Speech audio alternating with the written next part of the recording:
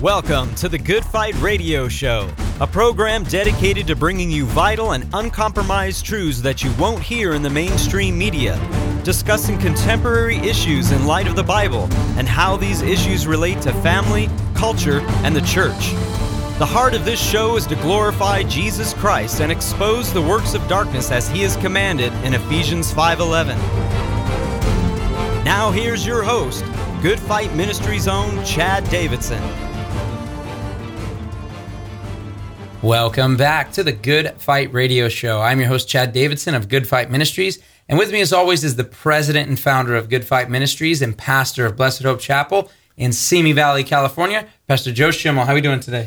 Doing great. Rejoicing that we get to minister together and excited about the show, to get together with our brothers and sisters in Jesus. Hey, man, it is nice. I know we had a little bit of a time off. Neither one of us took time off. We were out ministering. You were working on the Marvel video, and myself, I was out in Costa Rica, and now we're back and more regularly getting back to this and hopefully getting that Marvel video done pretty soon for you guys, too. So please keep that in prayer. But we are talking about something. Marvel DC. We're dealing with Marvel DC. Justice League, which is a huge movie. Saturday's 4-hour plus cut now, which a team of, just like the X-Men and Marvel or the Fantastic Four or the Avengers, you have the Justice League, Batman, Wonder Woman, Superman, all fighting this cosmic threat from outer space, Darkseid, who represents, as you'll see, Jesus.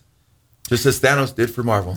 We got Suicide Squad coming out soon. They got Black Widow coming out soon. The character's getting more darker and darker as it's the frog in the pot. Yeah. No, it's true. And so we're excited about those things. And what happened was we got someone that wrote a comment specifically on the Bible on our interview we did with Elisa Childers, where we talked about Scripture. We talked a lot about deconstructionism and liberal Christianity. But nonetheless, we got a comment on something where somebody basically was asking specifically about the Word of God. And you know what? I'll read it so you guys can hear it. It says, "It's interesting when she brought up not being able to explain why the Bible is true.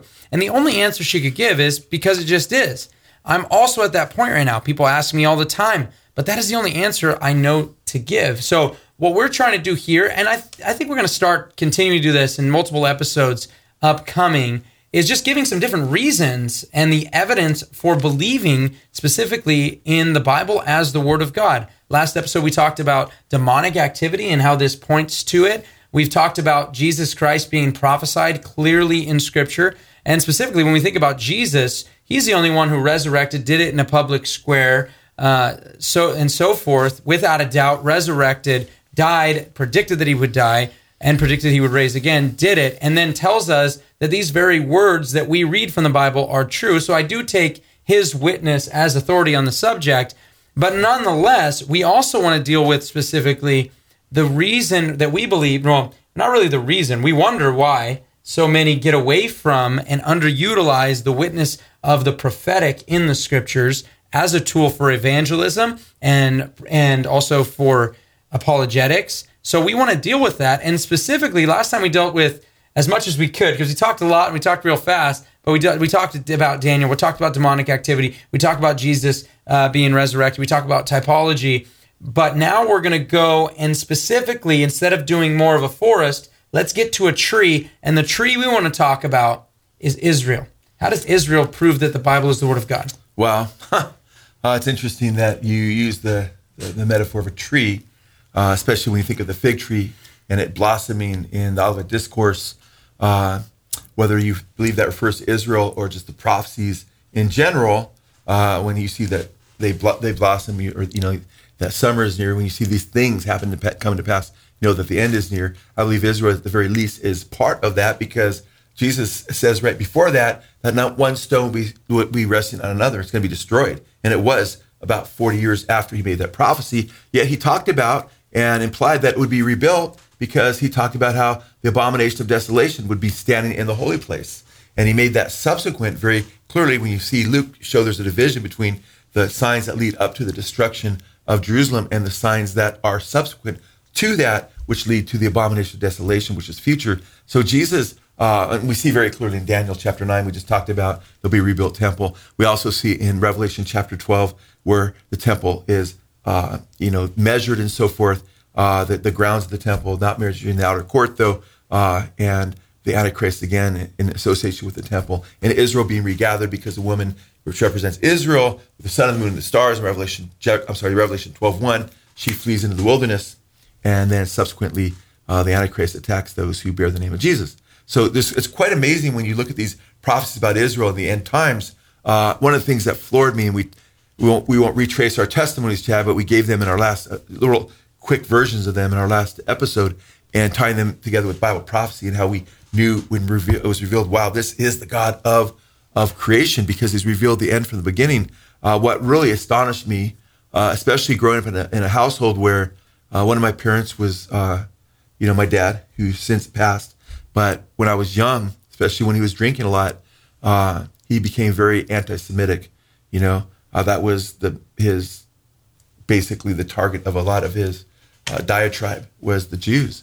And it was very painful hearing that growing up. Not even my whole understanding of the Jews was from what I hear from him, but I knew when he was in that drunken stupor, his judgment was off, so I didn't know what to think of who or what,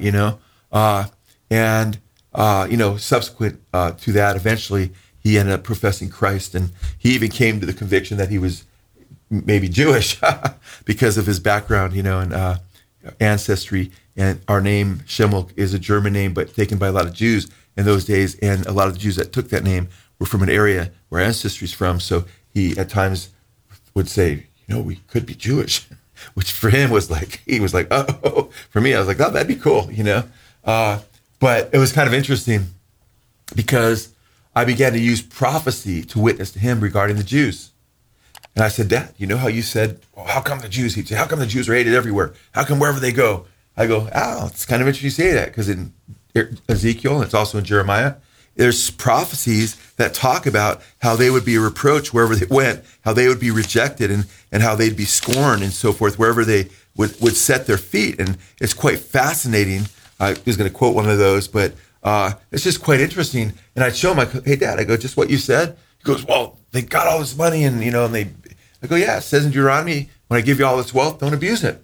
I said, many, they rejected Messiah, but God's disciplining them, and he's going to bring them back into the land, and he's got a promise to Abraham, Isaac, and Jacob, their forefathers, and we're all sinners, not just them, all of us, Dad. And I just would share prophecy with him, and it would even, sometimes when he was drinking too much, he wouldn't really listen very well, but I'd explain it. Usually I'd wait until he was sober, and oftentimes I didn't, I'd get into it when he's drinking. Not always wise, guys, but I'd share these prophecies with him, and he was dumbfounded. He'd look at them, he'd listen, and then he'd be speechless because he couldn't argue against them. And it's so amazing because I show him one after another. But this is what the God of the Bible says. He proves that he's the one true God, because his experience, his own personal experiences, whatever they were, whatever he went through with whoever, or sometimes I thought it was just simply spiritual. It was almost like there was a presence that came over him, and he'd have this just anger. And I think it is. I thought for sure it was spiritual, at least to a degree. But what blew me away was when I was a new Christian, I began to read, wow, that the Messiah is a Jew, and he was promised the promised seed to come that would give his life for us. And this book is written all by Jews, and the very ones that rejected him, the Jews, it would prophesy that they would, but the same ones that accepted him were Jews as well at first, and then all Israel will be converted. So as I began, I look at these prophecies like, wow, it says, it gives the history of Israel in advance. That's what the Lord says in Isaiah 46, 9 and 10. Listen to this. Remember the former things long past, for I am God, and there is no other. I am God, and there is no one like me. There's no one like me, he says, declaring the end from the beginning. I love this. It's Isaiah 46, 9 and 10. And from ancient times, things which have not been done, saying, my purpose will be established, and I will accomplish all my good pleasure. Not only is he omniscient, but he's the one that's ultimately in control. Yeah, we improvise. People can rebel against his will. He allows that to a degree, but he ultimately oversees everything. He actually orchestrates history and its ultimate end. And it's interesting because in Isaiah 44, 6, before that, in verse 6, he says, thus saith the Lord, the King of Israel and his Redeemer, the Lord of hosts, I am the first and the last. Beside me there is no God. And he goes on to say this, who is like me? Let him proclaim and declare it. Yes, let him recount it to me in order. I mean, come on, tell me. Let me see in order what's happened and what's going to happen. From the time that I established the ancient nation. Talking about Israel. That's context in these chapters. And let them declare to them the things that are coming and the events that are going to take place. So brothers and sisters, he's saying, hey, I tell the end from the beginning. I've got it down. I'm God. There's no one like me, But then he says that the idol gods, they can't do this. And I gave a message on this in depth a couple months ago when the Rockets were hitting. Then I gave another one that used a lot of different scripture a couple weeks back if you want to get in depth into this. But some of the scriptures, for instance, I didn't share this scripture. Listen to what he says regarding the false gods and how they are inept, how they can't, that they're prophets, they're diviners, they're astrologers, that they're unable to tell you about the future, and they can't even deliver themselves from the coming judgment that God's bringing. And we see this lament against Babylon in Isaiah chapter 47. And we read this, listen. He says, stand fast now in your spells. It's rhetorical. This is smack talk from God against the demons and the false gods and the demon gods and their diviners and the false prophets. Stand fast in your spells and in your many sorceries with which you have labored from your youth. Perhaps you will be able to profit. Perhaps you can cause trembling. You are wearied with your many counsels. Let now your astrologers, those who prophesy by the stars, those who predict by the new moons, stand up and save you from what is to come upon you. Then he says, behold, they have become like stubble. Fire burns them. They cannot deliver themselves from the power of the flame. There will be no coal to warm by, nor a fire to sit before. Now it says, so have those become to you with whom you have labored, because they have been trafficking in demonism with false gods, the powers of darkness, who have trafficked with you from your youth. Each has wandered in his own way. There is none to save you. And that's basically applies to all the new spirituality with all these, whether it's Nostradamus later in the new spirituality now with the New Age movement. And, the current Gene Dixons, he was a popular psychic when I was young. And you see these psychics, they'll go through their 1,000+ prophecies and they'll try to find one or two because you're going to, even a blind squirrel, right? It's going to get an acorn eventually, right?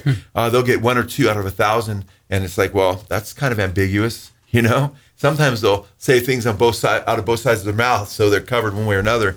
But it's interesting. By the way, it talks about the irony here is this passage in Isaiah about false prophets and how they can't tell the end from the beginning. False prophets even use this. The guy who did the movie The Omen. Okay, I'm drawing a blank on his name right now. It's not really important. But The Omen was a popular movie about the Antichrist when I was a kid, and it was a big deal, in the world. And it wasn't very accurate, but it had the Antichrist being born and so forth, and it was just real spooky. That guy tried to come out with a TV series a few years back, and he used this passage. But you know how he used this passage? First, he said, we're supposed to go fight. He had the character saying, we're supposed to go to the wilderness to see the Messiah. Like, that's not biblical. That's what Jesus warned against. And then it has who's supposed to be a good guy, I think it was a gal, quoting this. Look what it says in Isaiah. We're supposed to listen to the astrologers. I'm like, no, that's not what he's saying. Totally turned on its head and taken out of context, which is what Satan does. And I had a little expose I had done on that, but we never put it out because that thing just petered out and didn't become anything.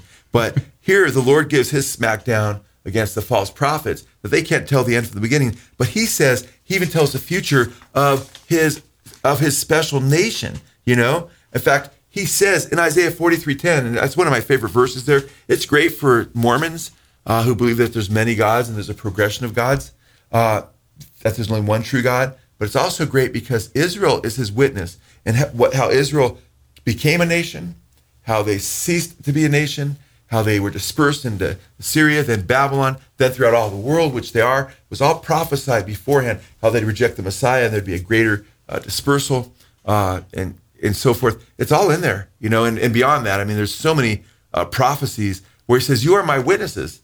Israel is his exhibit A, that he's the true God. He says, you're my witnesses, my servant who I have chosen, that you may know and believe me and understand that I am he, and that before me there was no God formed, neither shall there be after me. Israel, you're my witness, And it's in the context 43 through 49 of Isaiah, chapter 42 actually, through 49, that he is the great I am, that he tells the end from the beginning. And he said that they would cease to be a nation again, that they would reject Messiah, chapter 53, a little bit later after that. And even the beginning of Israel, sometimes we overlook the fact that Abraham's name was not always Abraham. It was Abram. Why was his name changed to Abraham? It means he'd be the father of many people, right? Many nations. And his descendants would be like the sand of the sea, meaning innumerable. And can you imagine that? He's leaving with Sarah saying, hey, God told me I'm going to be the father of many nations. we're supposed to leave the land of Ur, with a place where we have these ancient hot tubs, a place of luxury for a lot of people back then. We're talking 4,000 years ago. And he told me I'm going to come into this land of Canaan and so forth. Eventually our people will be there and what's going to happen. And I'm going to father of many nations. And he wants me to be called Abraham now. So call me Abraham, It means father. And he can't have a baby. He's like, 100 years old. His wife's 90. He looks like a false prophet. Now you look at the Jews. You look at the Christians. The Bible says that we are joint heirs with the Jews and children of Abraham through faith. Galatians chapter 3. And there'll be so many saved, a great multitude that no man can number. In Revelation chapter 7, like the sand of the sea, like the stars of the sky. Can't really number them. Be so many believers. So there's so much wonderful evidence. Now, what blows me away is when you look at Luke chapter 21, and let me read this briefly. He says, "Woe to those who are pregnant and those who are nursing babies in those days, for there will be great distress upon the land and wrath to this people." Now, this is a picture of what's going to happen at the very end during the tribulation period. But here he's talking about wrath upon this people. God's wrath would be poured out on Jerusalem because they had rejected the Messiah prior to the very end coming. And then in verse 24, Jesus says, "And they will fall by the edge of the sword." Man, you've read Josephus where he talks about what happened there. It was horrific, man. Josephus's wars and what happened in 60, 70, or I should say 70, 80, and actually prior to that, the years prior to that.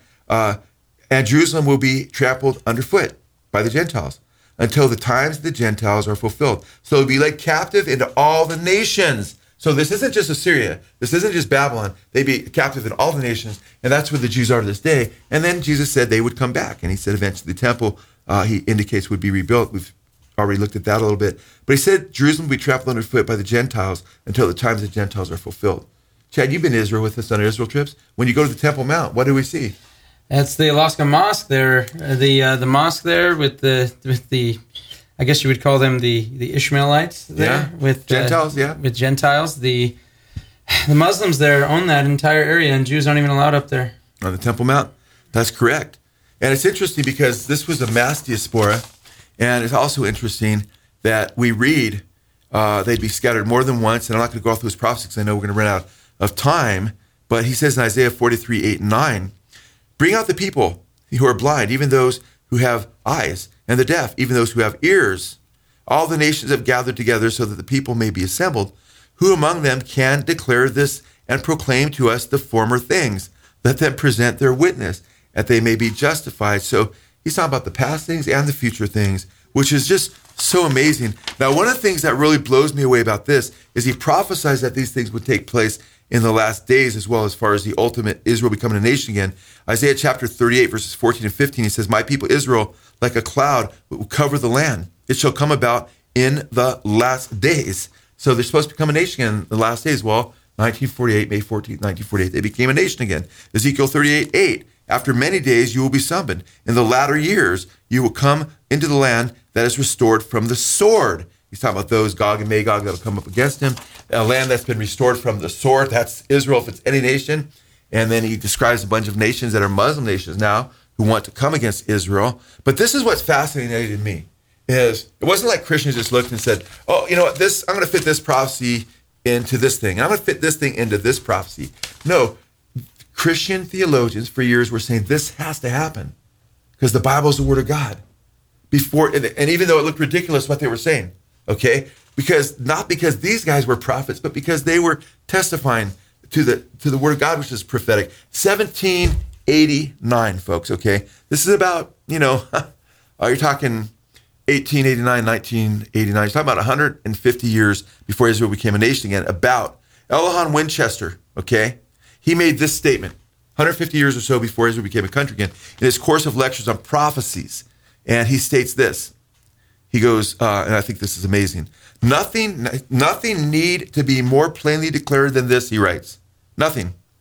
That the Jews shall certainly return to and possess their own land again, notwithstanding their long captivity and utter dispersion. Okay? Moses, that great prophet, spoke of these things in sundry places and expressly declared that they should take place in the latter days. And he gives different scriptures. William Blackstone in 1878, okay, actually just prior to the other gentleman. He writes, I don't believe that the Israelites are to be, I don't believe, he's saying what some people say, I don't believe that the Israelites are to be restored to Canaan and Jerusalem rebuilt. Dear reader, have you read the declarations of God's word about it? Surely nothing is more plainly stated in Scripture. That's 162 of his book, Jesus is Coming. Now this blows me away because these guys are saying, because others are saying, I don't think the Bible must really teach that. And he's saying, no. And notice that both those gentlemen both said there's nothing clearer in Scripture than the fact that they're going to become a nation again. Yeah. And when you think about it in the context of what happened to the Jews just prior to them becoming a nation, when the Nazis went into 20 different countries, including the Middle East, with Muslims doing the Heil Hitler deal and trying to help them round up Jews to exterminate every last Jew if possible. Against all odds, Israel not only survived that by God using the other nations, right?